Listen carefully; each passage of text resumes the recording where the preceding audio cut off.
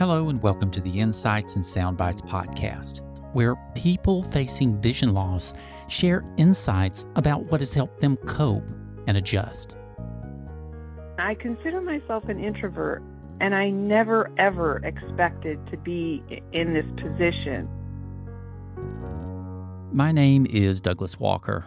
Today we'll hear from Deb. Deb shares with us how losing her ability to drive was actually the beginning of a whole new journey. This is Deborah Reed.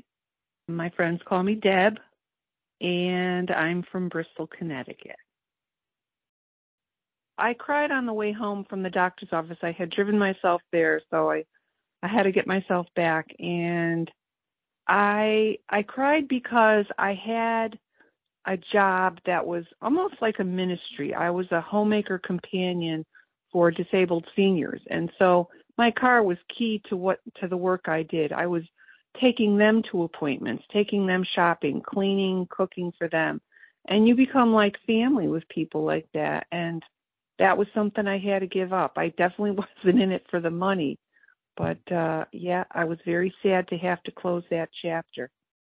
My husband was still working at the time, and I thought, how am I going to get anywhere? So I found out from the state that there's a paratransit service in our town because we have the public bus route. And when I called that number, the woman who answered, who helped with the certification, was actually recently in a motorcycle accident with her husband, like about a year before. And they were both injured pretty bad. They were broadsided by a truck. And he lost his sight was one of the results.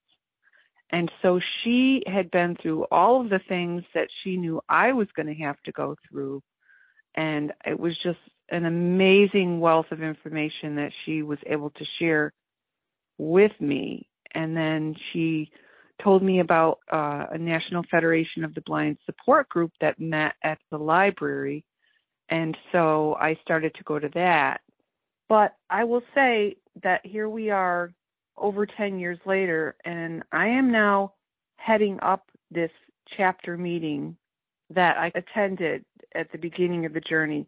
And I consider myself an introvert, and I never, ever expected to be in this position. And I've learned so much and grown so much just by belonging to this organization.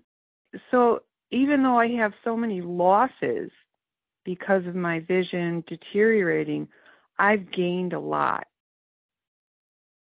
You never know who might need to hear your story. If you'd like to share, you can leave me a voicemail by calling 847-512-4867, or you can email me a recording to podcast@hadleyhelps.org. Again, my name is Douglas Walker. Take care, and I'll see you next time.